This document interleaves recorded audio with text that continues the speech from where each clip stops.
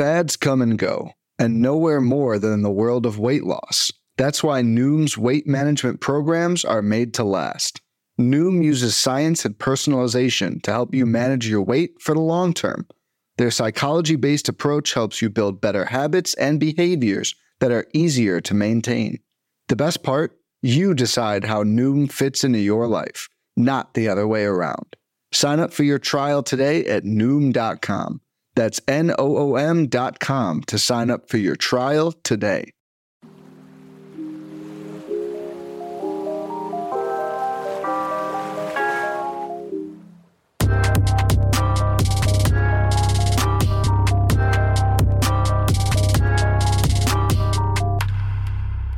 What's good, y'all, and welcome to In the Deep, a deep league-focused fantasy baseball podcast, part of the Pitcher List Podcast Network. My name is Jordan White, and I'm joined here once again by my good friend and co-host, Christopher Schwebzy Weber. Schwebzy, welcome back after a week off, buddy. Hi, friends. Good to be back. Yeah, it's a bit of a weird week because we had like most of our prep from last week done already. So you guys are getting recycling. You guys are getting some nature-friendly content this week.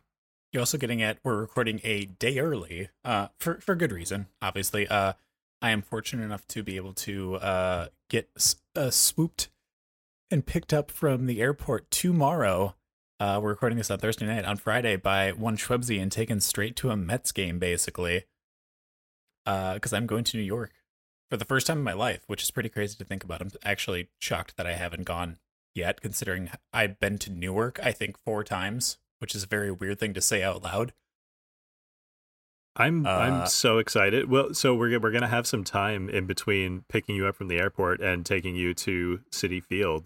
So yes. I gotta get an itinerary together. I gotta figure out what to do for those few hours. Oh boy, what are we gonna do? I'm so excited. I gotta show my buddy a good time. It's going to be great. I'm very excited to see you, my good friend. We're also going to see some other folks from Pitcher List, which is going to be great. I'm going to get to look Nicholas Peter Pollock directly in those beautiful baby browns. No, you won't. He's like a foot taller than you. That's true. I'm going to be staring directly at his chest. Just, hey, what's up? I'm not going to look up at him. I'm going to make him come down to my level is what I'm going to do. I'm going to drag him down to my level. He's going to have to, he's going to have to give me like one of those really good, like he's going to like pop down, like squat and, all right. Jordan's gonna make direct sternum eye contact. I'm gonna make this man give me a "What's up, champ?" Hey, killer. Squat. Hey, buddy. Yes. So yeah, very excited about that. There's a handful of us going to a Mets game tomorrow night, and then there's a Pitcher List meetup on Saturday in Brooklyn, which we're very excited for.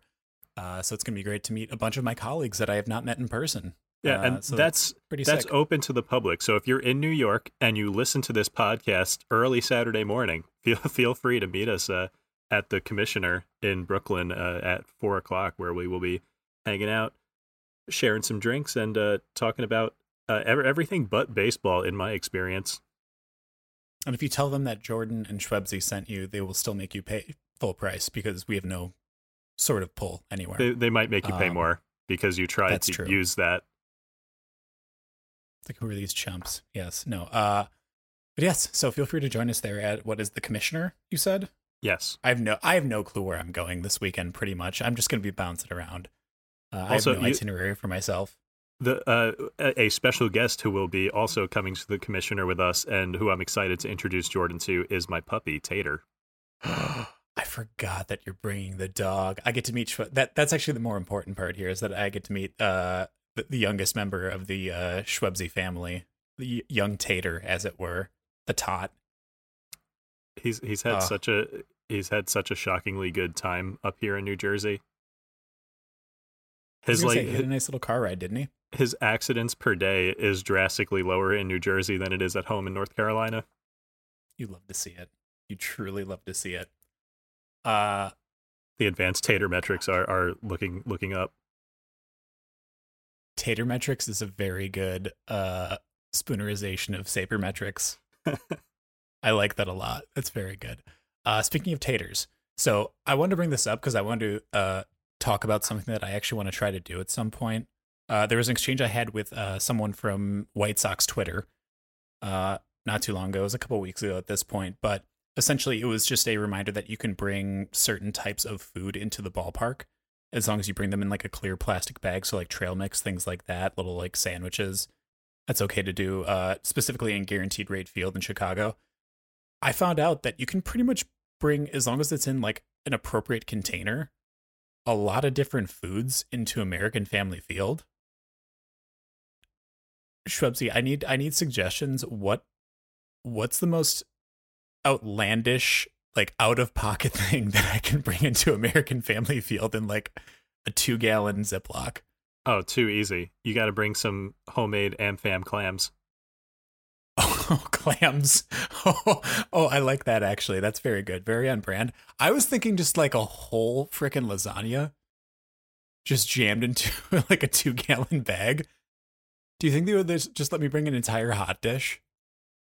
It can't be in Tupperware, right? It's got to be in like a soft bag. No, I'm gonna bake it and then cool it so it's like the congealed like solid piece, like a Ziploc bag of Tupperware, and then I'm gonna slide that bad boy into like a 2-gallon. Yes, exactly, a 2-gallon bag of lasagna. So I'm gonna slide it in there, and then by the time I get to the game and I'm there for a little while, like I'll probably like pregame whatever. I'll be out in the parking lot, do some tailgating, whatever. I can just walk up with it. It's gonna be a hot summer day. By the time I get in there, that thing's gonna be at like, I don't know, room temperature of the outside. I think the locals will just mistake that for Chicago pizza. Oh God, don't. I mean, that feels like very offensive. I don't know how to formulate like why it is, but that feels very, very offensive. That is 100% a New York native talking down on Chicago pizza. Yes, that's what that was. I feel like you also talk down on Wisconsinites in the same breath, though. That's the other part of it. You not only called Chicago style pizza substandard, you also called people from Wisconsin dumb. It's really incredible that you're able to do what you do. I do not expect Wisconsinites to identify a good slice of pizza. No. Terrible. But I feel the same way about like 35 states at least. You're the worst. But that's just East Coast supremacist over here. It's New York. Kind of it's New York pizza supremacy is what it is. I'm not sorry. No, I'm not sorry about this at all. Oh, I'm never going to try to get an apology out of you on any of that. I understand. It's fine. I understand your pride. It's fine to have pride in where you're from. I will be issuing no statements. I will be making no apologies. Fair enough. Unless Nick Pollock makes me. Fair enough. I mean, maybe I'll get an apology out of you this weekend when I actually get to see you. And even if I did apologize, unofficial. Even if I did apologize, it would be like, I'm sorry you guys were offended by the correct thing I said. The worst kind of person. Good God. Okay, Schwebsy, we're already almost 9 minutes into this podcast. I do have one more non-fantasy baseball related thing that I wanted to cover because we only got enough banter for 1 week there. We did miss a week, so we have to have some more banter. 2 weeks of banter, right? Yeah. Yeah, 2 weeks worth of banter. There was another discussion I got in because there was something that I think I originally said it was Lane Grindle, who is the radio announcer for the Brewers.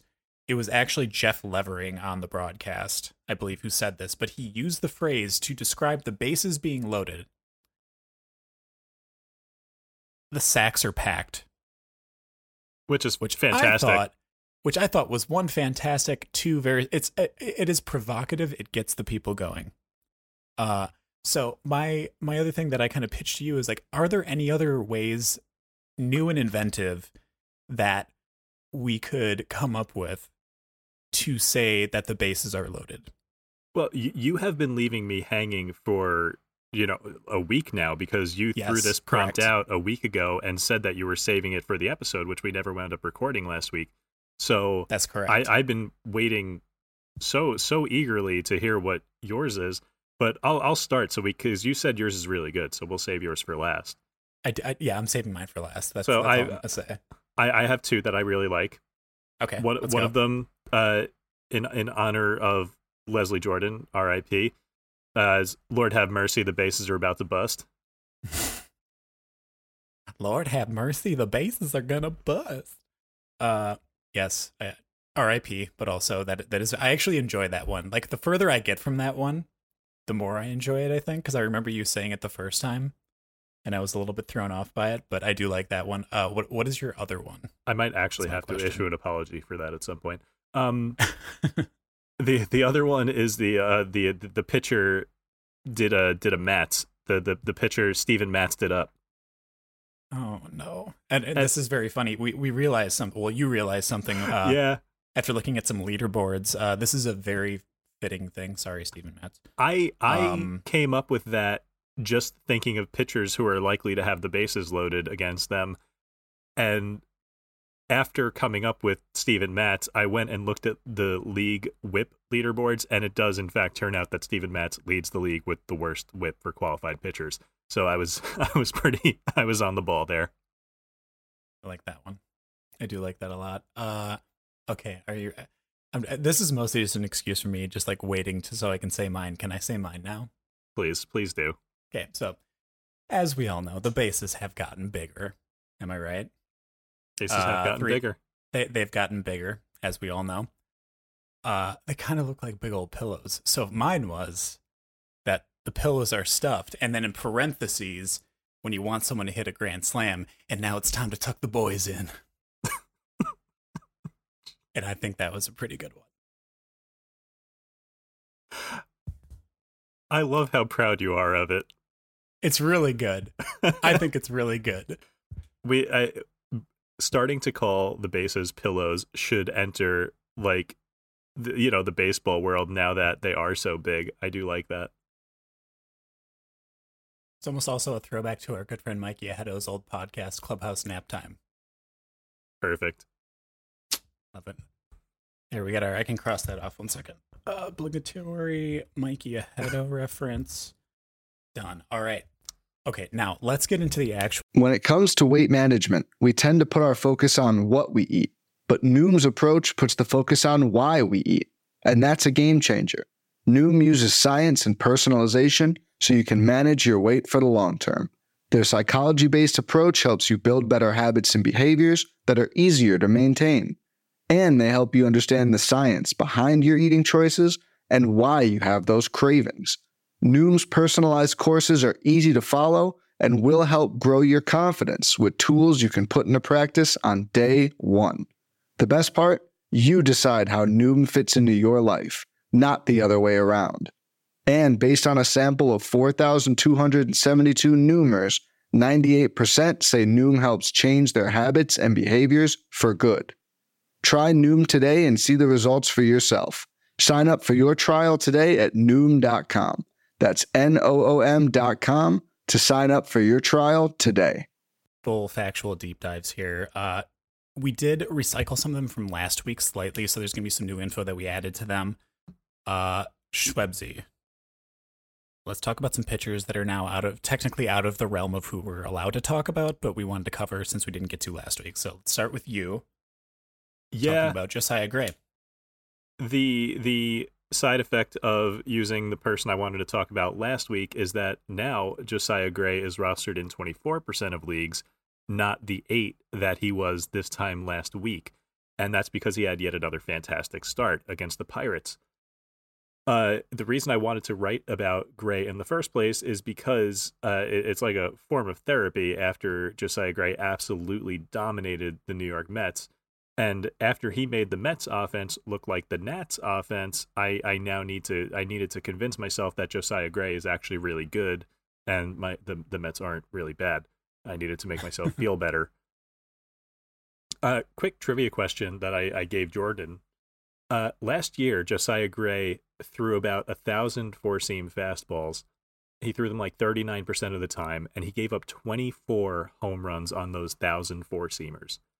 The year before that, he threw about 625 four-seam fastballs. He threw them about 52% of the time, and he gave up 12 home runs on them. All in all, over the past couple of years, he was giving up home runs on about 2% of the four-seamers that he threw, which is a lot. 2% doesn't sound like a lot, but it is. Roughly one home run every 50 four-seamers. a lot of pitchers will, routinely throw 54 seamers in a start. So that's like, a home run per start on just that pitch. This year, Josiah Gray has thrown his four seamer a career low 30% of the time. And so far, he's thrown 178 four seamers. So you figure with those prior numbers, he'd have given up a few taters already, like figure 3 or 4 home runs on the pitch. Folks, he has given up 0 home runs on the four seamer so far this year. He has also upped his four seamer whiff rate from 17% last year to 30% this year. That's going from like average to elite. That 30% is among the best in the league. Among starting pitchers who qualify for this, the only starting pitchers who get a better rate of whiffs on their four seamer are Shohei Ohtani, Luis Castillo, Zach Wheeler, Jacob deGrom, George Kirby, Spencer Strider, and weirdly Taijuan Walker. I don't understand how Walker wound up on that list. He doesn't really have... That's such a weird one. Yeah, like I don't think of him as a good four-seam guy. But anyway, on top of getting whiffs on four-seamers, the only guys that I just mentioned who are also allowing a better xwOBA on the pitch, like allowing poorer contact or better contact, I guess, deGrom, Castillo, and Kirby. And this is a lot of words and numbers and names just to say that what was formerly Josiah Gray's biggest weakness has become a strength. And that was the thing. We've been saying this for literally years now. Josiah Gray would be so good if only his fastball wasn't so bad, or if only he would throw his fastball less. Well, he is throwing his fastball less, and it is suddenly good. Probably as a result of throwing it less and making it more of a surprise pitch than his predominant pitch. And the reason that it's exciting that his fastball is good now is because his other pitches are generally pretty dope. His slider allowed a 197 xwOBA in 2021, a 220 xwOBA in 2022, and so far this year, it's allowed a 233 xwOBA. On top of getting a lot of whiffs, it also generates really weak contact. It does it all. It's a dope pitch that honestly I'm not really going to talk about that much because it's like a constant in his repertoire. It's always been good. It continues to be good. And, it just kind of is. The one thing worth mentioning about it is that he's throwing it at a career high rate while, it continues to be dope. An interesting wrinkle to his repertoire this year is that he's broken out a cutter to mixed results. With what I've said previously, you might think that he was throwing his fastball less and his slider more, and while that's true a little bit, it's not like a direct swap. Where the four-seamer fastballs have gone is to cutter usage, not to his slider as much. Now, the cutter has been a little bit hit or miss so far. It's had its good and bad games. Notably, he gave up 2 home runs on the pitch to the Braves in the first start of the season. But since then, it's been more hit than miss. It's been an effective part of his repertoire. I was watching the game that he started against the Mets, and the cutter did some work. Now, I mentioned that that start against the Braves was a little bit of a struggle. Josiah Gray's had a pretty rough schedule so far this year, which I don't really think people are taking into account when looking at him. Listen to this. So far, Gray has faced Atlanta, at Colorado, at Los Angeles Angels, the Mets, Baltimore, and Pittsburgh. Those are the 5th, 6th, 7th, 9th, and 13th best offenses this year for runs scored. And Colorado is definitely not one of those, but Colorado does have the most treacherous ballpark in baseball. He literally has not had a layup yet. He has not had one easy assignment so far. And while the whip is a bit lacking, he's put together 5 straight good to great starts.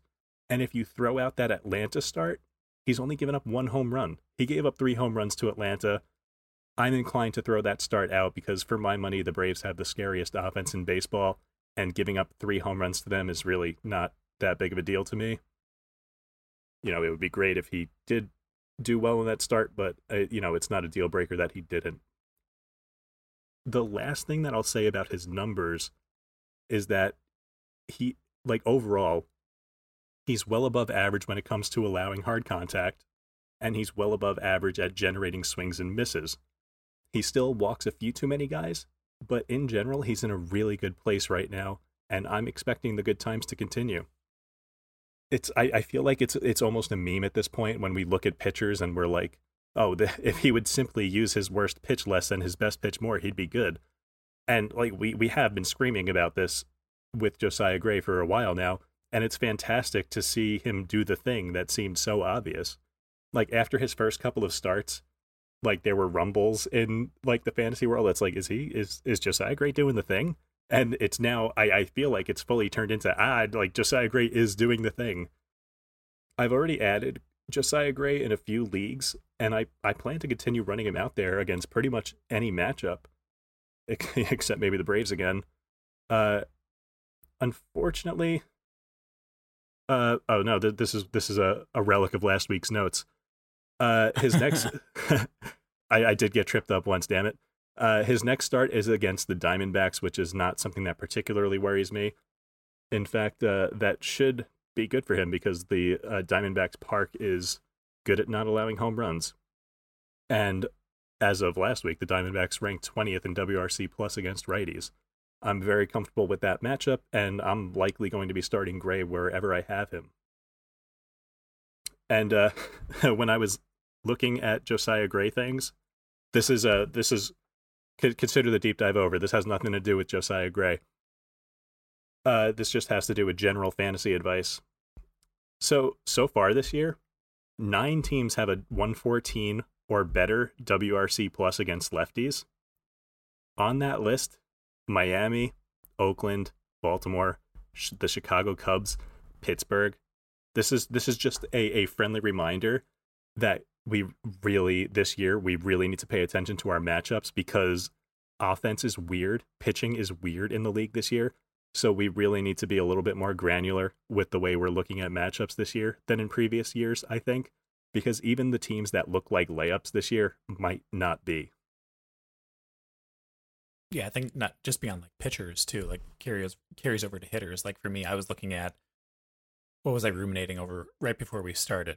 It was who to take out of my TGFBI lineup for Ezekiel Duran. Oh yeah, Beatty or Duran. And and we were trying to figure out if I wanted to start Brett Beatty, who, I mean, he's facing a lefty this weekend, so that means that he might only get 2 games instead of 3, and then Duran very likely to get all the playing time in the world, but he actually has reverse splits. Even though he's facing 3 lefties and he's a righty, he actually fares better against right-handed pitching. So it was like just digging into that stuff and really taking a long, hard think about it is really, really important. And even if it ends up being like in like those micro situations, like you might make the wrong decision, you should at least be doing that stuff so you know that your process is good, right? Like, so I think that's really good to point out, Schwebzy, because like those are some teams that like just on their face, we think about how bad Oakland has been this year.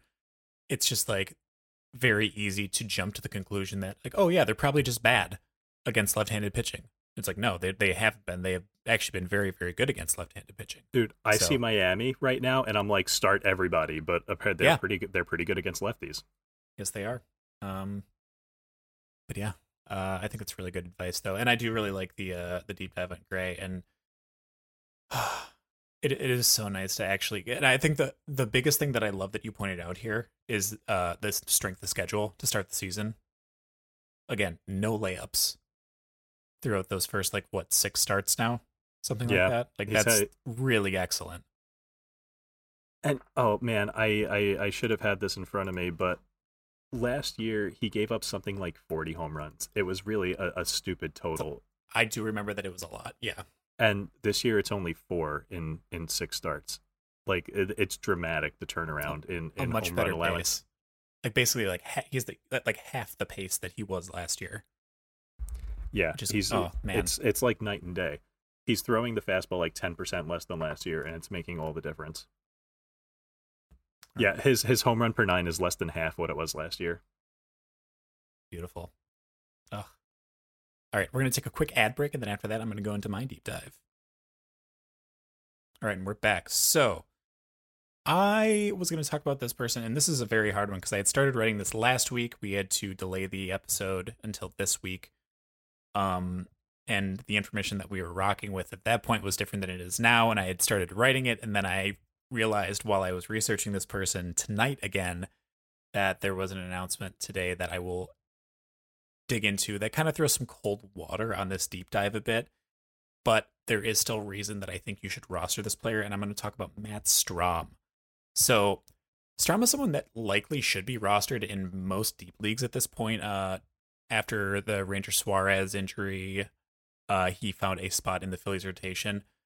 He technically, when I looked at him last week, didn't fall within the threshold of our 20 or less percent rostered, just because he squeaked above at 23. But I really wanted to cover Strahm because he has completely reinvented himself this year in what I can only call a win for the Phillies pitching development. So I'll likely be doing an article on this soon. Little teaser there. My deep dive on Strahm was brought forth by an exchange that I had with friend of the pod, Mikey Ahedo. That's now, here, let me mark that down. 2 references of Mikey on the pod. And Lance Brzezowski of Marquee, which is the Chicago Sports Network television, regarding the change in how Strahm's curveball was moving this year compared to last year. So the pitch had traded about 4.5 inches of vertical movement for 4.5 inches of horizontal movement. So it was moving left to right more than up and down, giving it more of like the sweeper shape. In turn, the pitch went from a 25.4% CSW last year to a nearly 41% CSW so far this year. And the xWOB on the pitch dropped by more than 50% from 280 all the way down to 136, which is incredible. When I tweeted about this change for Strahm and how it was affecting his arsenal this year, Mikey and I started speculating on whether it was a change in grip or maybe how he was cueing the pitch out of his hand on release. Luckily, Lance jumped in at that point and was there to save the day, and he had an excellent photo of Strahm mid-delivery using what is now the notorious 2-seam grip that's been sweeping the league. Got him. So the sweeper grip, it's a 2-seam grip. We also got some confirmation on this change not long after that from at MLB Pitch Class on Twitter, which is just an MLB pitch classification account. They confirmed that this curveball was classified, that as it was classified on Savant at the time, was actually a new slider, and that change was finally reflected on his Baseball Savant page in the past week. So, to recap, he completely reinvented his repertoire. So he was throwing a fastball, sinker, curveball, slider, and changeup last year. Now he is throwing a fastball, a cutter, a sinker, and a slider. He completely got rid of the changeup, and then the curveball also went out the window. So, again, like I said, I'm planning on writing an article on this, so I don't want to spoil the whole thing on the pod.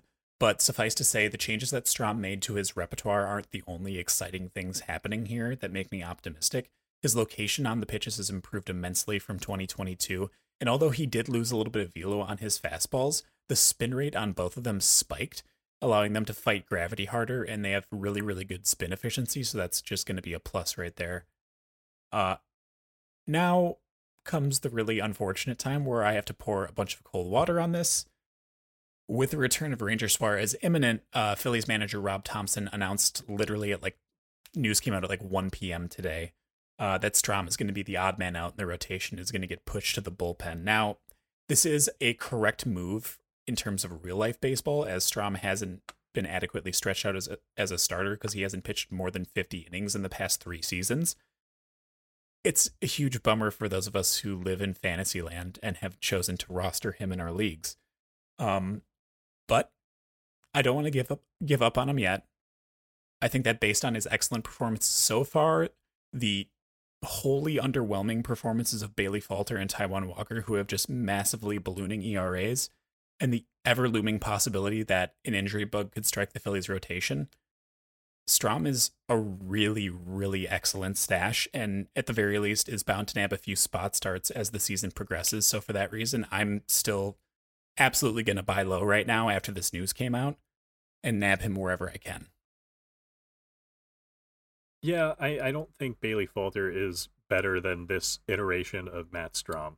I don't think Taijuan Walker is either. Yeah, but before this year, I would have said Falter was better, but Strahm has made some really, really good changes. Yeah, everything just with how he is deploying his repertoire.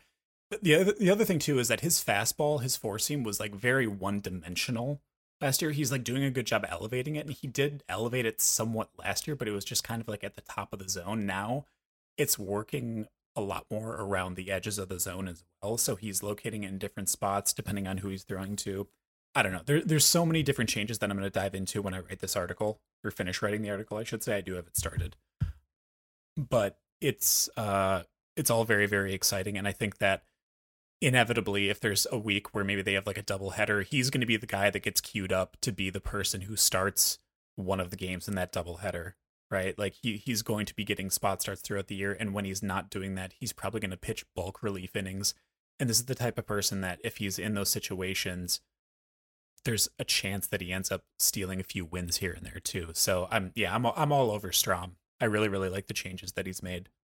When you say that you have the article started already, I just picture like the SpongeBob meme where it's like a blank piece of paper with the word "the" written at the top, very fancy font.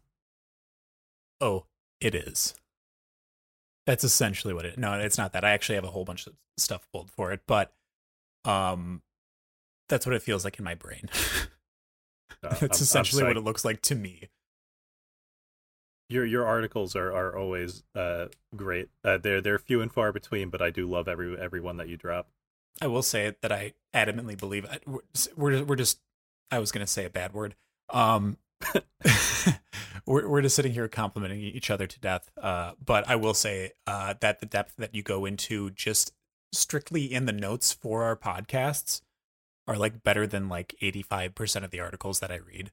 Oh, stop. And I wish you would just freaking stop write it, an article and post something. I'm gonna peer pressure you on the podcast into Absolutely doing an article not. on something. God, you're the worst.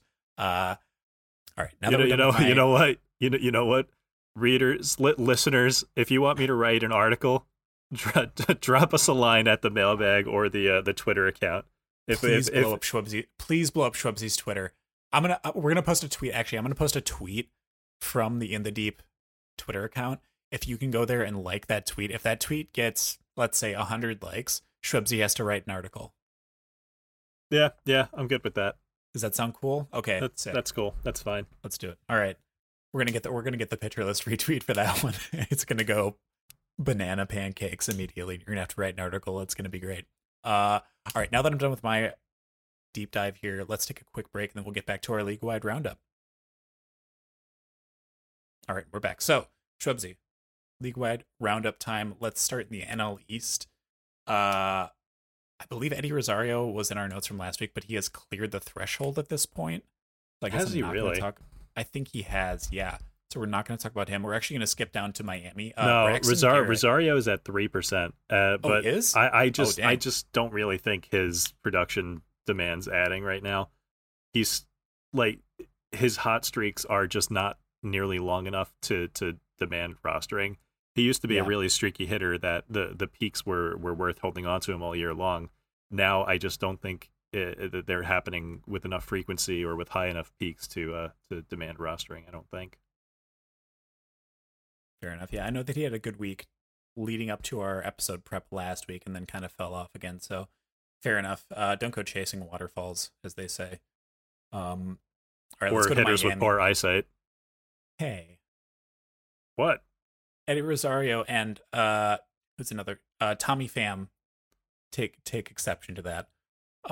If they take a swing at me, I like my chances. Terrible. Well, maybe not Tommy Pham. God. I'm not touching that. All right, let's go to Miami. Let's talk about Braxton Garrett. So I dropped him like an absolute dope in TGFBI, and then Trevor Rogers got hurt. He had a start that was very, very rough this past week against Atlanta. Yeah, that was a nightmare. But he is going to continue to get plenty of run for the time being, and he has a 2-start week lined up against Arizona, who is, I believe, in the bottom half of the league in terms of WRC plus against left-handed pitching. And then there was another team that was a average-ish start. So if you have like a weekly league, I would not mind streaming Braxton Garrett for his 2-start week coming up. I really actually kind of like that a lot. No, I very literally have a waiver claim in on Braxton Garrett right now because someone in one of my leagues rage dropped him after his start against Atlanta today, which it was a brutal start. It was really, really bad. But as I said earlier, I wouldn't start most pitchers against Atlanta. And, especially against lefties, Atlanta has a 139 team WRC plus against lefties. That is so high. Oof. The only Yeah. team doing better is the Rays, who are at 162, which is just stupid. That's not real. I don't believe that. Absurd. The Tampa Bay Rays have a team 935 OPS against lefties. Their WRC plus is like 160 something. It's Yeah. really dumb. It's This- really dumb. That's so dumb. Ugh. Just absolutely busted. They're amazing. All right. Let's talk about with obviously El Garcia going down with an injury. Jesus Sanchez has seen more run. Shrubs, do you have anything on Sanchez? Yeah, I mean, he is this is kind of a year of post-hype prospects, right? We're going to talk about a few of them today. Yeah. And we're kind of gazing wistfully at the missed opportunity to add guys like Josh Lowe and Jaron Duran for some of us. But we actually have a dynasty league where you and I we rostered both Duran and Lowe, and at the start of the year, before either of these guys got any run, I had to make the call, like, which one do I drop? And I dropped Lowe. And Lowe had like his ridiculous first month, and I was like, no. And then Duran came up, and he's red hot, and I'm like, okay, maybe not so bad. But I digress. It could certainly be worse. It could be worse. Jesus Sanchez has started in, what is this, 4, 5, 6 of the last 8 games. The only 2 games that he sat were against lefties. So it looks like he is a strong side platoon player for the Marlins right now. But that, strong side is a good place to be. The Marlins have only faced like 7 lefties this whole year. Lefties are just, kind of uncommon compared to righties. So that's why we call it a strong side. Then what does the thing from Remember the Titans mean? No, I just love when you're trying to fill airtime and you wind up just saying completely inane things. That's totally not what just happened there, but I do love that when that happens. No, Jesus Sanchez has had a really strong week. The power has never been in question. The question has always been, the strikeouts, if he can get the strikeouts under control. And so far, and he's at about 30% in the last 2 weeks, which is, it's not great, but it's doable. If you have massive power and you strike out 30% of the time, like you can still get by in today's baseball. Love it. All right. Let's go to your beloved Mets, Schwebzy. Not a lot to talk about here in the sub 20% realm. Francisco Alvarez is kind of interesting, and he's rostered in 8% of leagues, but something that we've mentioned here before is that catcher is surprisingly deep this year. Like, I feel like every other player that I notice who's having a strong couple of weeks winds up being a catcher, whether it's, I don't know, Gabriel Moreno or Danny Jansen or Francisco Alvarez. I like Alvarez being a homer. He's got the prospect pedigree. He's looked good lately, but he hasn't really had a big add me stretch or add me moment. He did have a big game against the Braves in the last game of their series this week. He had a couple hits and a double and looked generally really good at the plate. But I just don't know if he's a better option than the tons of interesting catchers out there, like Bethancourt, Jansen, etc. Yeah, pretty much in the same boat. On Alvarez. Let's move to the Phillies. I think the only thing that I really want to do is just reiterate that I think Matt Straum's a good ad. I don't think there's anything else particularly of interest with the Phillies. But I want to move to the end of the NL East here and talk about the Nationals. There's a handful of players here that are very interesting that are still under rostered. CJ Abrams' average has been trending upwards. The playing time is there. Downside is that he's at the back end of the batting order. Also, it's not really a bad look if you want a middle infielder with regular at-bats. He's going to be having them for the foreseeable future, and I think that the average should be fine. Throwing a few stolen bases, we'll take that. Kind of in the same boat, Victor Robles' average over the past few weeks has been really, really solid, and he's going to have the ability to continue stealing those bases, which is great. He's also been walking a bit, which is really nice, too. So I think that specifically in OBP leagues more so, Robles also adds some decent value, more so than CJ Abrams, but both are pretty interesting. Another one that's really, really good for OBP leagues is Alex Call. Just super underappreciated. Despite a low average, he's still got a really, really high OBP, like north of 350. It's really a shame that he doesn't play for a better offense.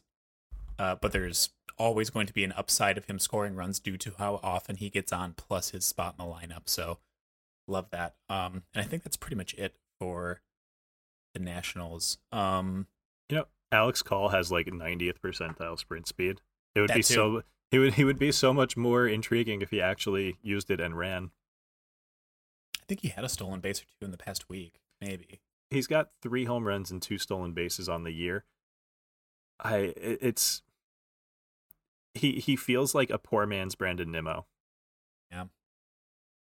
But he doesn't even have Nimmo's power, so you can't even point to a hopeful power breakout like you can with Nimmo. Man has to make everything about the New York Mets. I do.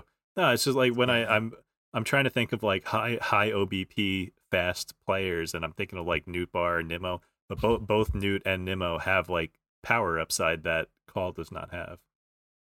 Yeah. Although Call did just hit a walk-off home run. He did. He's got 3 dingers.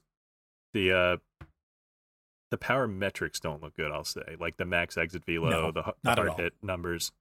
Not at all. I did dig into that, and it's the home runs are not going to be plentiful. He might hit double digits, maybe, by the end of the year. Obviously the pace that he's on now is pretty good, but yeah. But fun fact: the Nationals strike out less than any other team in baseball. They have a lot. They have a lot of these high contact slapdick types. Yeah. And while that is maybe okay for the current, I do wonder if there's teams like that are going to overperform compared to how they would have performed against the shift. Yeah, we'll find out as the year goes on. All right, let's move to the NL Central. Let's talk about the Cubs a little bit here. Shubs, you put down Miguel Amaya. Yeah, this is a placeholder for my dear sweet Jan Gomes, who is kind of in and out of maybe being on. Oh no, he is officially on the concussion IL now. So one of my favorite 2 catcher targets is now out for a little while. His replacement is Miguel Amaya, who is a longtime prospect for the Chicago Cubs, and he is finally getting his chance. He's started off. I'm pretty sure he had a good game today. I should have looked this up, but in the minors this year, he is putting up a casual 185 WRC plus in Double-A. So if you like that sort of thing out of your catcher, you might want to take a flyer on Miguel Amaya. He has been striking out 30% of the time, which is a lot more than you want in Double-A for a 24-year-old. But it's not the worst gamble if you're desperate for that second catcher spot. Dig it. I want to bring up Trey Mancini. He started the season rough, but he's had a 366 average over the last 2 weeks, and that's bumped his season-long line to 268, which is awesome after the terribly slow start that he had. He also has 2 homers during that period, so that's encouraging. Seems like he's on the up and up. I don't know. Yeah, Trey Mancini, I feel like probably should be way more rostered than he is. Obviously, like first base isn't necessarily the position of most need for a lot of teams, unless you're in a very deep league and you have like an additional corner infield spot. But I think he's a good filler for sure. But yeah, dude, what happened to Hayden Wesneski's swings and misses? I don't know. I really don't know. I mean, he's got a really good stream coming up on Sunday, because Miami, although they do hit lefties very well, they do not hit righties especially well, I don't believe. He's got another start later next week against Minnesota that I'm not necessarily keen on. But like if you look at Wesneski's season line, like it was really just that one start against Seattle where he barely made it past an inning that killed his season-long ratios. Like other than that, his season's been like fine. Yeah, the problem is just that he has a 13.8% strikeout rate right now. Yeah. That is so low. That's incredibly low. He's not who he was last year, that is for sure. He's not the person last year that made everyone so excited about him during draft season as like a late round pick. Yeah, like the sweeper is still fun, but his fastball is fooling no one. Yeah. I think I'm out on Wesneski until he figures something out with his fastballs, with his non-slider stuff. Yeah, not particularly interested either. I think that I will say if you have an ability to pick him up before Sunday and stream him against Miami, I would probably do that. I No way against Minnesota, and then I don't know what the schedule looks like ahead of that, but yeah, it's probably a one and done for me if I was going to take him and stream him anywhere. Yeah, all right, let's go to Milwaukee, my favorite team, obviously. Tyrone Taylor is back and playing regularly, excuse me, in right field. Weimer's still in center, so Weimer's still getting playing time there, and then Brian Anderson mainly just at third base at this point. I think that's going to be the general alignment, is going to be Taylor in right field, Weimer in center with Yelich in left, Brian Anderson at third base, pretty much exclusively moving forward. Obviously, you have Luis Arias coming back. They're going to have to find a spot for him to play at some point, so there could be some shuffling around in that infield with Arias occasionally playing second base, perhaps, and spelling Bryce Terang, or he could be spelling Brian Anderson at third base. But I think there's going to be kind of a rotating door between those three, so I think that's worth keeping in mind as well. But yes, Tyrone Taylor should be getting pretty much full-time playing time in right field moving forward. And he's going to be very, very under-rostered and is probably going to hit the ball better than Joey Weimer, which makes me sad to say. But, yeah.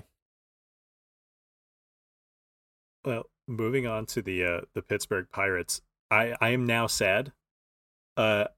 Last episode that we recorded, I said that I thought that Pittsburgh was going to be one of those teams this year that just provided a wealth of content for us because they would give us a lot of players to talk about. But turns out, you guys are too savvy, and you're all picking up all the Pirates, and now they're all rostered in more than 20% of leagues. We can't talk about Kutch anymore. We can't talk about Sawinski. No Connor Joe. No Roansy Contreras. No Johan Oviedo. No Vince Velasquez. You guys are killing me. You're all way too smart, and you're making my job harder. But one guy who is still rostered in under 20% of leagues is Ji-hwan Bae. Actually, no, I'm lying. That's a relic from last week. He's at 27% too. But I am going to take this opportunity. I'm going to take an opportunity to say that I actually do not like Ji-hwan Bae that much. This is he is hitting over his head right now, and he's not super tall, so that's not that high. He's got a ton of steals, and that's all he's going to be good for as the year goes on, I believe. I do not think he has a standout tool at the plate, but if you do need steals, he is running with reckless abandon right now, and I don't really expect that to change. We say here all the time that steals are half about skill, half about intent, and he certainly has the intent in spades and the skill to get it done when he does decide to run. So yeah, if you need steals, go for Bae. If you don't need steals, look elsewhere. Perfect. All right, let's go to the NL West now. Starting in Arizona with Gabriel Moreno, excuse me. I'm actually not sure if the Enye is there. It is Moreno. It is Moreno. It's force of habit for me because of oh god, who's the other who is the Moreno that I'm thinking of? I know this. I am Joseph Moreno. I wonder who am I thinking of? And anyway, Moreno is one of those many two catcher options that has been good lately. He's got insane prospect pedigree. He was like a top 5 prospect for some outlets. He was I recall some lists last year where he was higher than Francisco Alvarez, and his carrying tool is his bat to ball skills. I don't know if the power is going to be there, especially in that ballpark, which he plays in Arizona now. That it suppresses power a bit, especially to center. So yeah, I mean, if you need batting average out of the catcher spot, which is kind of an uncommon combination, then Moreno might be a good place to look.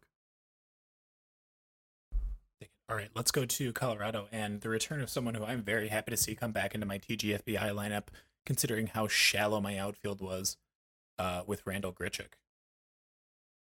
Dude, I'm so mad at I was talking to you about this earlier while we were prepping. Yeah. I came into this season just griping about how shallow outfield is, and now I feel like in every league I have too many outfielders, that includes 2 leagues where I was stashing Randall Grichuk, so now I have nowhere to put him. You overcompensated. I think that's what happened. I think so. That's all right though. Could be worse. Too much talent is not a bad thing. Did you doomsday prep outfielders? Is that essentially what occurred? I have a lot of canned like Alex Thomas. Just hanging on to him like cans of refried beans. But yeah, no, Grichuk is what is there to say? Grichuk is a good hitter. He plays in Colorado. That's it. There's nothing more needs to be said, really. Fair enough. All right. He's being rostered. He's at like 3% owned, I think. That's like so low for him. Very, very low. Yeah, I mean, getting to play half your games in Colorado seems great. He's not going to hit 500 for the year, but I mean, the average is going to be better than it. His batting average is very likely going to be better than league average.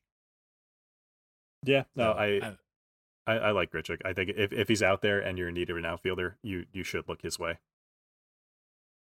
All right, let's go to the Dodgers and Schwebzy, someone that you kind of had a win on by picking him up last week or 2 weeks ago. At this point, when did you pick him up? It was last week. Okay, Would you believe that Chris Taylor of the Dodgers is hitting 303 over the last 2 weeks?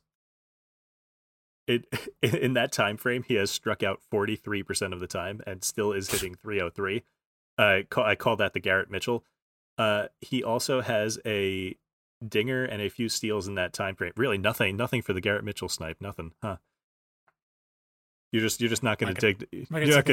I was too busy trying to think of how I could work a reference to a 303 song into a Chris Taylor bit at the end of your little spiel because I wanted to like fit in like a reference to this band that I haven't listened to since 2011. Has anyone? No.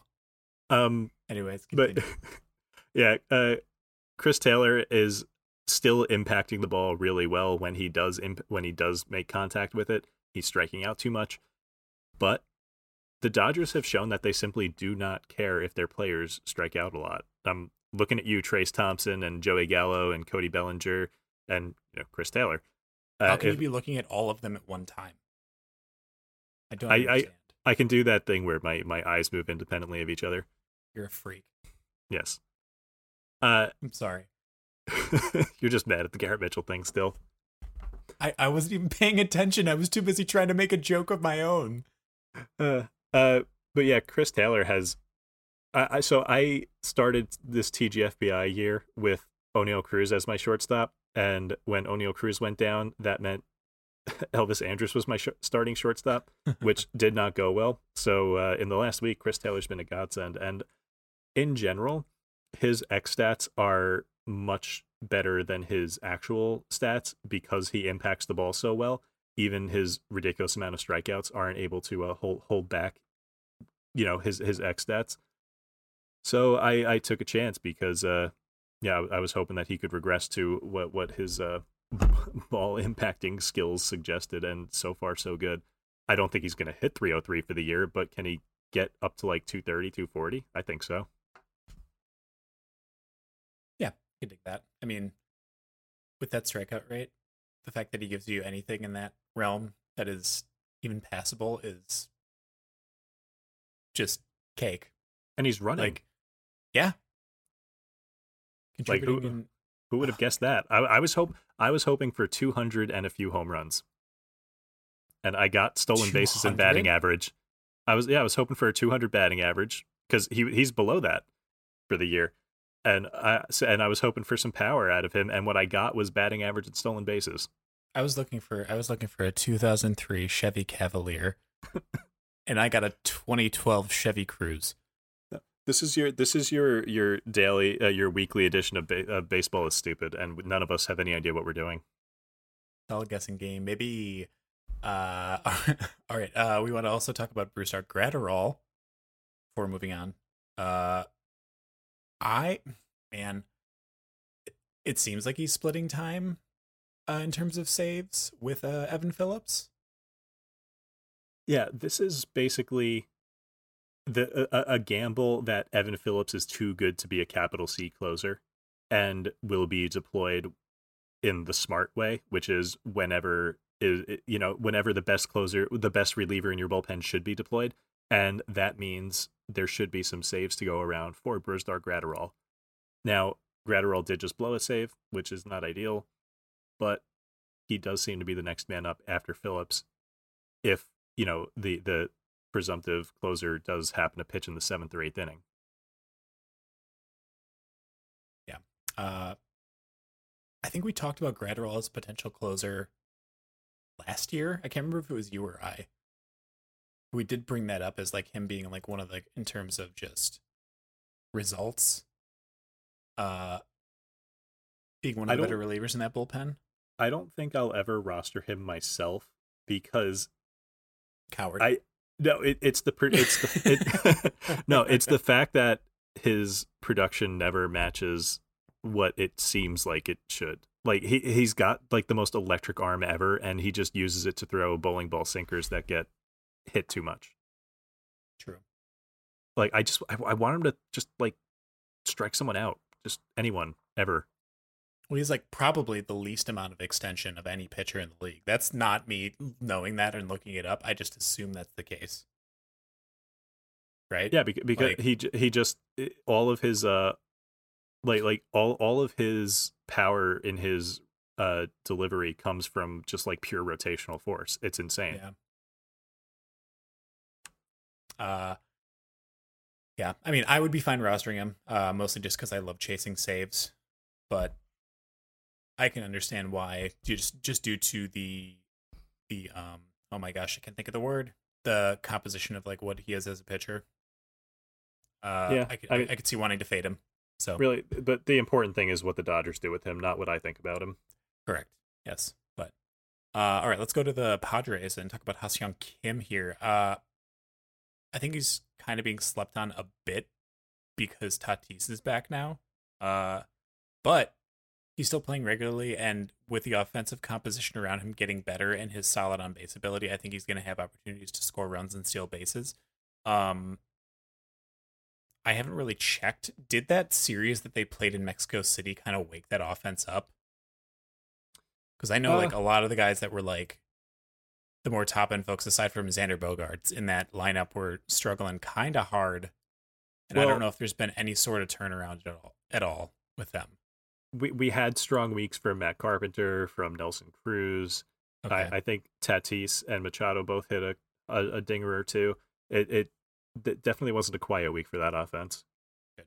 Okay, so that's also encouraging too, that other stuff is happening around him that might allow him to accrue some runs and RBI as well. So the other person that we want to cover is Nick Martinez. He moved to the pen, but as Schwebzy pointed out to me before the podcast, still just awesome in pretty much every role that they've given him. He's excelled. Yeah. Since being moved out of the rotation when Joe Musgrove got healthy, Nick Martinez has pitched in 3 games, 3 multi-inning appearances totaling 7 innings. He has struck out 9 batters, and he has given up 1 run with 6 base runners. He has been pretty awesome. And this dates back to last year. Last year, he pitched out of the bullpen, too, for a time, and he's pretty much always been at least good at whatever they've had him do. Hasn't really gotten close to great, but if you need a bulk bullpen arm, and if you need a sparp, which there aren't nearly enough of this year, I feel like there are not nearly as many as there were last year.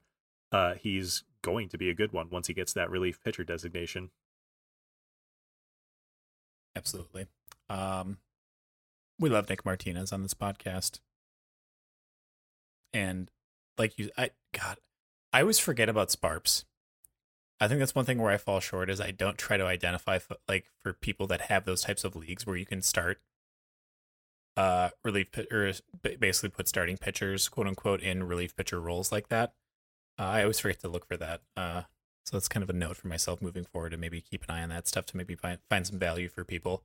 All right, let's go to the AL East. Talk about the Baltimore Orioles. The only one that I want to talk about here is Yennier Cano. This is just this year's pop-up arm in the Baltimore bullpen. He's had just an absolutely absurd start to the season. and he finally had a runner get on base after like 9.1 innings this year. And that's not just like he didn't give up a hit. He didn't walk anyone either. There was no one that got on due to error or anything like that. It took over a full game for him to allow a base runner. He's been fantastic. So he's got a bowling ball sinker that comes in at 95 on average, but the changeup that he throws is the most disgusting offering that he has. It comes in at 90 miles an hour, and it has above league average vertical and horizontal movement. A 90-mile-an-hour changeup with above league average vertical and horizontal movement for a changeup. That is absurd. That is a unicorn pitch. I don't say this lightly as a Brewers fan, but I genuinely think that rivals Devin Williams' airbender for the most disgusting changeup in the league. Like, that's how gross that pitch is. On top of that, you also have to contend with an 87-mile-an-hour slider with above average movement. So, like, just everything needs to be a concern for a hitter at the plate. He's got a very disgusting repertoire, and I think that this is the type of guy, like, he's been getting mostly like bulk relief appearances, so 2 innings or more. He's gotten himself a save in the past couple weeks. If anything happens at the back end of that bullpen for whatever reason, he could be in line for a lot more high leverage situations. So I really like him, and even if he doesn't get that, the ratios are going to be really excellent. So Yennier Cano, still at exactly 20% rostership, is someone that I want to really, really highlight here. Yeah, I would have thought that, like, I don't know, like Brian Baker or this year's acquisition, who's also being awesome, Danny Colombe. Colombe? I'm probably saying it wrong. Colombe? Sure. Both of them have been awesome out of the bullpen. The Orioles are just doing really great work with their bullpen arms right now. I would have thought that Baker would have been the guy, but Cano has leapfrogged everybody, and when Felix Bautista wasn't available the other day, he got the save. And Bautista, when healthy and right, is maybe the most unhittable reliever in baseball, but he hasn't been quite right lately. So if he does falter, if he has to take some time off for whatever reason, then you're going to want to roster Cano. Danny, it's actually Kulam. Kulam. Sorry, Danny. All of us wrong on all counts. So bad. Anyways, let's move to Boston and talk about someone that Shubsy kind of teased earlier in the episode, Jarren Duran. He was 3 for 5 with 2 steals and an RBI today. He's been contributing to all 5 categories over the past 2 weeks. He's got 2 home runs, 10 runs scored, 11 RBI, 3 stolen bases, and his average is over 400. And I'm still just so salty that I didn't win him in TGFBI. Big sad. Dude, he's been a positive defensively so far. Yep. And I remember last year thinking, like, this guy is just not good at baseball. Like, there's I other than running fast, there was not a single facet of the game that I was looking at, and I was like, this guy's good at that. It was night and day. It's night and day. It's unreal, the complete about face he's made. All right, let's go to the Yankees next. Shubsy, you had a few people that you wanted to highlight here. Yeah, it looks like Clay Holmes is faltering to the point that an hierarchy change in the bullpen might be happening. And if that does happen, it feels like the guy that you want to roster is Michael King, who is barely rostered. And Michael King might be the kind of arm similar to Evan Phillips, who is too valuable to lock into the closer role. And if that does wind up being the case, then the other guy that I want to be rostering from that bullpen, as I've said repeatedly this year, is Ron Marinaccio. They've both been fantastic this year. Michael King has a history of being awesome. Marinaccio has an incredible changeup, though not quite Cano-esque. These are both guys that if I'm desperate for saves in AL only, or just particularly deep leagues or save holds, that I would be trying to roster. I've been screaming it all year, and that nothing's changed other than Clay Holmes not looking good. And then in the rotation, there's Clark Schmidt, who has done a lot of really good things and a lot of really bad things. In his last 3 starts, he's thrown 15 innings. He has struck out 20 batters in 15 innings. and he's given up a 3 ERA, but also way too many base runners.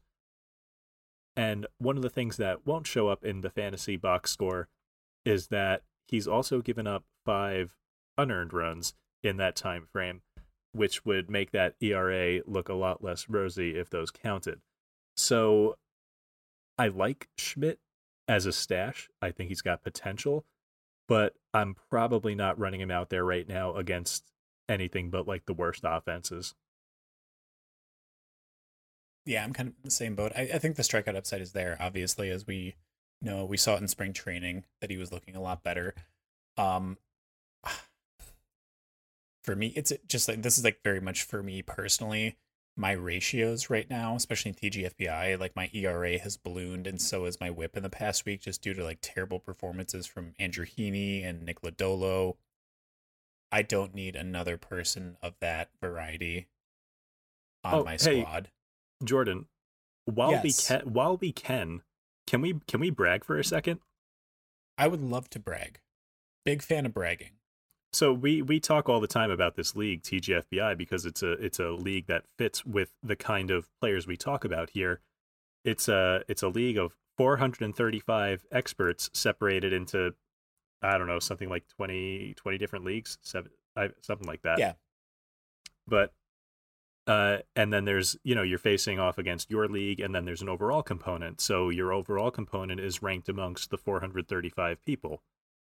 Right now, Jordan is in 18th place. Correct. Out of 435 people. And I am in second. So Crazy. This is after several years of me being absolutely abysmal in this specific league. So I am at my Little Tykes car. I had to get the tires changed because I'm just wearing them out. He's doing donuts in the front yard. Yeah, I'm in Justin Mason's front yard doing donuts in my Little Tykes car. But no, that was just our little bit of bragging. So occasionally we know what we're talking about. Sometimes we do. One year out of 3, I know what I'm talking about. I will actually take this opportunity to brag myself too. Specifically, I have the most strikeouts. At least, well, I did. I don't know if that's true anymore. I should actually check and verify if this is true or not. But as of at least yesterday, I believe it was. Earlier today, I did look.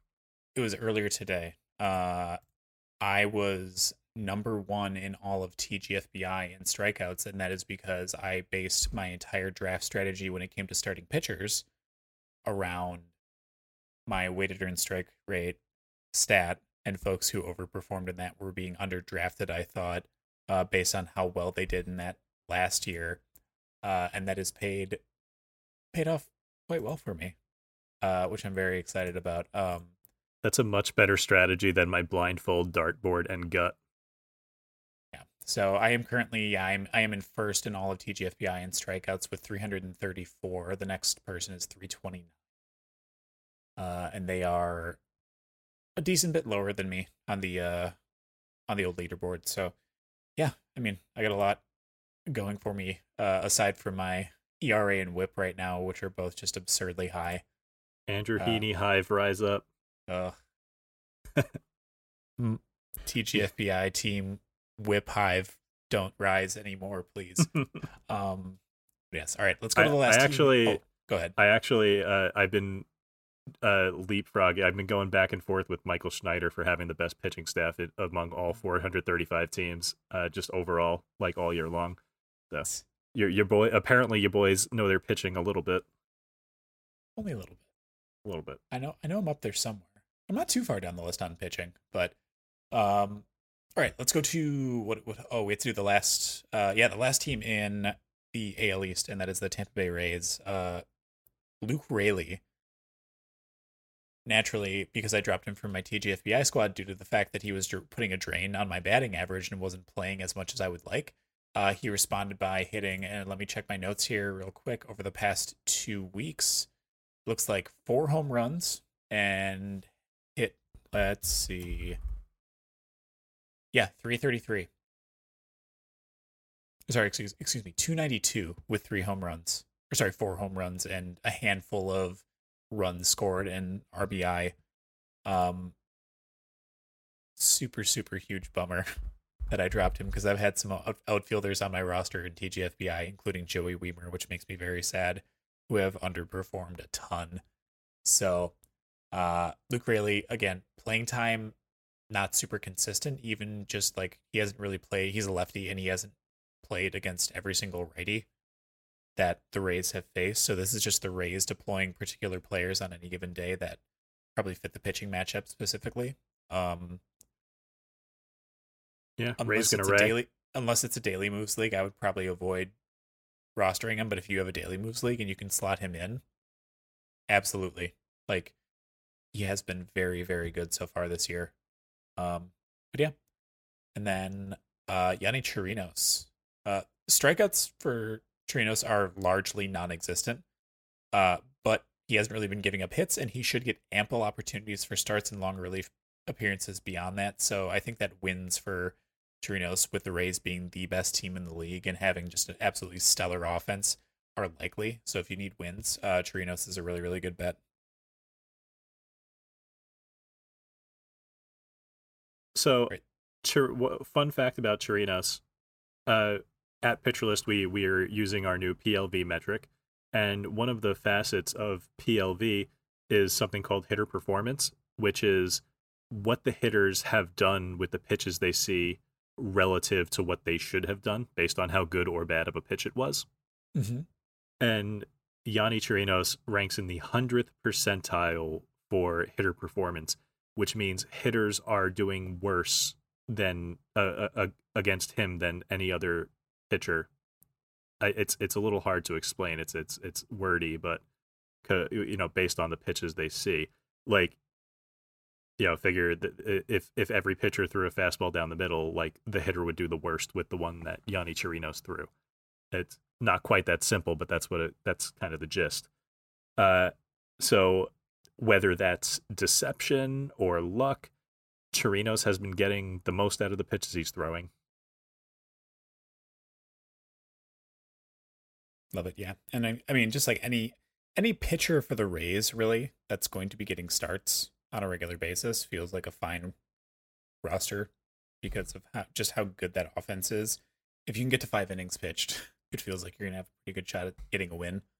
Yeah, on any given day. So super down for that. No one on Toronto that we wanted to cover, so let's go to the AL Central. We only got a few players here. Jake Berger. Unfortunately, after talking him up previously, the exit velocities look great. He was hitting the ball very, very hard. He's got an oblique injury. He's probably going to be out for a good bit.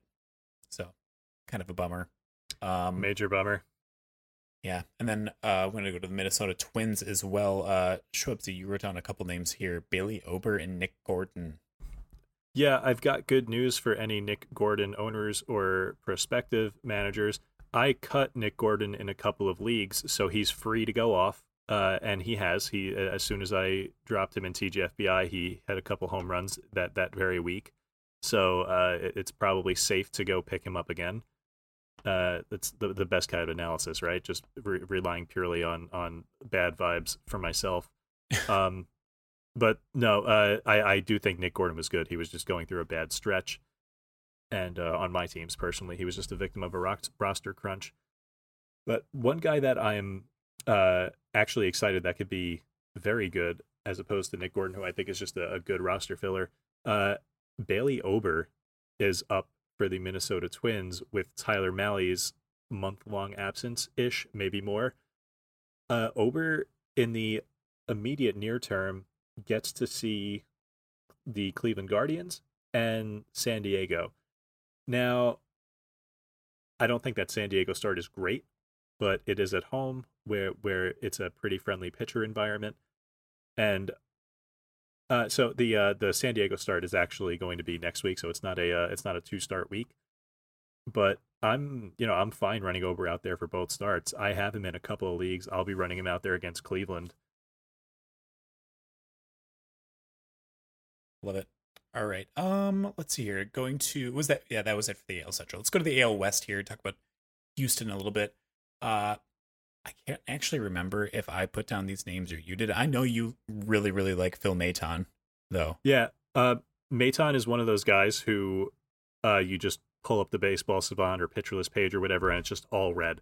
He's a long-time quality reliever who has gone to a team that works wonder with relievers, and the expected results have followed. Maton is just one of a number of fantastic arms in the Houston Astros bullpen now, and he's worth an ad if you need a ratio stabilizer and some strikeouts out of an arm that you can rely on.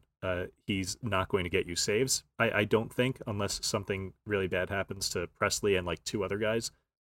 But I do like Maton as just a guy you can trust to get you good ratios and strikeouts. Right, and then I think you also put down Jake Myers here. Oh, yeah. God, I'm so sick of Jake Myers and Chas McCormick. I like them both. I like them both. Guys. I hate how much I like them both. No, it's like they're the same player. But like they can't both be good at the same time or healthy at the same time. And then when they're both healthy, they're both bad. I don't understand it. I don't understand the dynamic. But anyway, so the equivalent is like you and I sharing a brain cell, essentially, is what it comes down to. We can only one of us can hold the brain cell at a time. Yes. Yeah. Myers has been really good while McCormick's been out. I haven't heard anything about McCormick being back soon. It's possible that he's going to be back soon, and I just missed it. But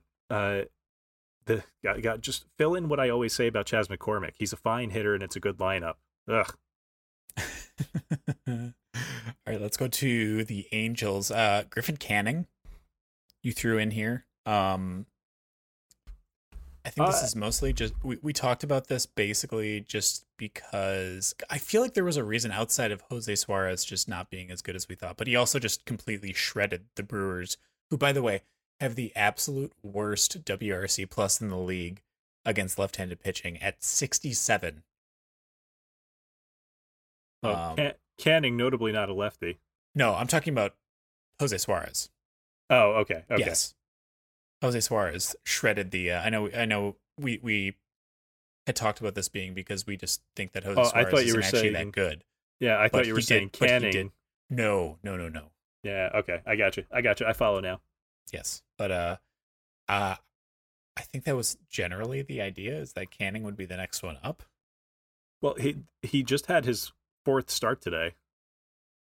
It didn't go well. Ugh. The reason he's on this list is because I like him as a streamer. Now, his start today was against St. Louis, who have been bad lately, but they are still a high potential offense, and they did scorch him for 5 runs today. I would happily run Canning out there against the lesser offense is really the point of having him here. He's put in really good starts against Washington, against the Yankees, and he even had a pretty good start against Oakland, who have been pretty good lately offensively. Struck out 7 in Oakland in 5 innings. Not bad. Speaking of Oakland, let's head there next. Jesus Aguilar, I threw down here. I don't know how much he's actually been playing. I know you pointed this out, that the playing time might not actually be as good as we think. Not enough. I think that the coming out party of like Brent Rooker being as good as he has been has certainly hurt that. Brent Rooker's been absolutely nuts. I don't know. I don't think the playing time is quite there, although he did have, I think when I was looking at him last week, he had like 3 home runs in a week span, but it was only with 4 RBI throughout that whole time too, so there just isn't enough production there. You wrote down JJ Bleday, who is doing some stuff right now. Yes, another post-hype prospect. Bleday was absolutely demolishing AAA with a 150 WRC plus, and more importantly, a 12.6% strikeout rate this year. And this is a dude that struck out over 27% of the time last year between AAA and the majors. If the plate discipline gains are anything close to real, then I love Bleday as a post-hype power-hitting sleeper. Dig it. Right. I wrote down, did I write down Shea Langoliers? No, that was probably me. Shea Langoliers is just another of the many 2-catcher options that I like. I compared him to a Cal Raleigh type last time I talked about him, and I feel like that still holds. I don't think he's going to get you a great batting average. I think he's got a decent hit tool long term, but I don't know if he ever hits I don't know if he ever hits 250, but he is going to hit a bunch of home runs.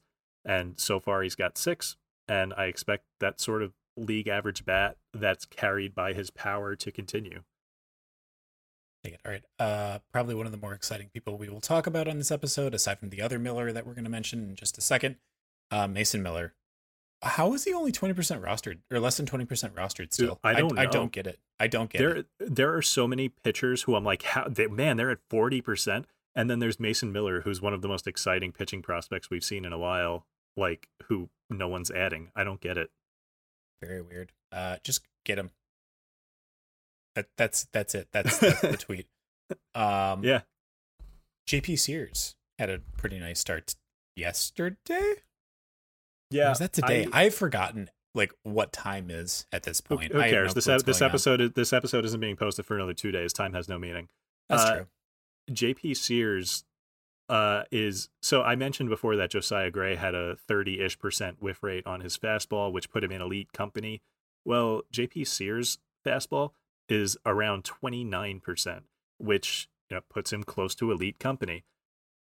It appears that JP Sears's problem is that he's a lefty and he cannot get lefty hitters out, which I did not expect.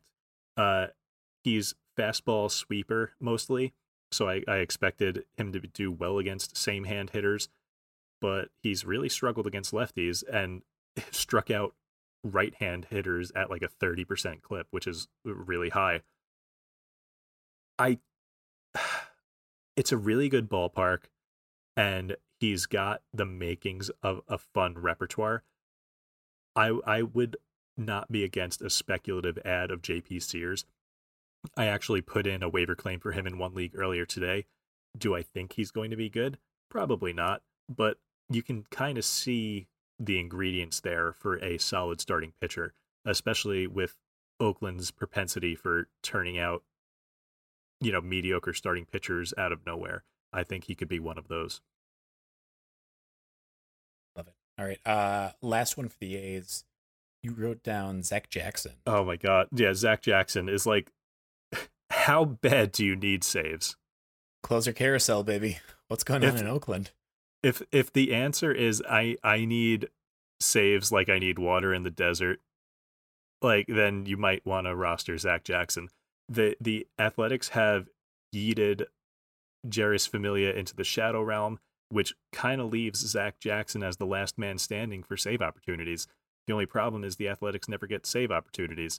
So I hate to admit this, but I actually do roster Zach Jackson in a league where I'm in dire need of saves. And yeah, I mean, he seems like the only logical candidate left, unless they play matchups and let Maul get a save or something. Do I love it? No. Are saves a necessity sometimes? Yes. It hurts so much to think about. I'm just waiting for my good friend Liam Hendricks to make his debut. I'm so excited for that. I've been stashing him in so many leagues. Same. I have him in a couple. Great. Love that. All right, let's get our last two teams here. We got one player each. Seattle, Bryce Miller. Over 20% rostered already, which is like correct. That should be the thing. He should be rostered in even more leagues, honestly. If he's available in your league, get him now. That fastball is stupid. It's so good. It's so good, man. Ugh. I watched the entirety of that start, and I was just like, I feel like there's some pitchers when you watch them pitch, the stuff that they're able to do, like it's just like this giddiness that overcomes you, and I find myself physically like sitting there like laughing, watching them pitch. That was like watching Bryce Miller's fastball. Just so fun. God. Now, but the disclaimer is that it was against Oakland, and Oakland is not a good hitting team against righties. Sure. But this is still major league hitters who were just completely overpowered by his fastball. Baffled. At one point, he was throwing like 75 or 80% fastballs, and Oakland was just doing nothing with them. Yep. Now, the risk is that he runs into a better team that is more capable of hitting fastballs. Like, even Spencer Strider got touched up for a 3-run home run by Pete Alonso in his last start, which I bring up for absolutely no reason. But even the best fastballs get hit by major league pitchers. So hopefully his other stuff had good stuff plus numbers from what I've seen. It's just a matter of can he use it all, the whole repertoire effectively. Yeah, is stuff plus calculated like in relation to the fastball? I don't think so, but I can't remember how that works. I could be wrong. I'm sorry if I'm misquoting that, and I don't mean to put ideas in people's heads. I just can't remember exactly how it's calculated. And if the fastball, like if you have like the same slider but a better or worse fastball, would the stuff plus number on the slider change? Is that what you're trying to get at? Like that. I don't know. It's so late. I don't know what I'm trying to say at this point. The point is Bryce Miller, good. Bryce Miller, good. Yes, correct. All right, last player, Ezekiel Duran, someone that I was very sad that I did not get into my TGFBI lineup because I had apparently forgotten to press save earlier this week when I made my pickups during Fab. I thought I had set my lineup right after Fab ran, and I did not. So, yeah, Ezekiel Duran, he's got 3 or 4 position eligibility, depending on the type of league that you have and what platform you're on, and he's going to be getting regular starts. The batting average is kind of what I was looking for here because that was one of my weakest points when it came to my TGFBI team. And if I had had him in my lineup, he would have helped me out there. So that's pretty much the extent of that. Also, going to be able to steal bases too. So that's always nice. So yeah, Ezekiel Duran is definitely a pickup for me if you're looking for help in batting average. I assume that Ezekiel Duran is not a hit with the ladies because ladies love plate discipline and he does not have that. So that's a profile that I generally hate.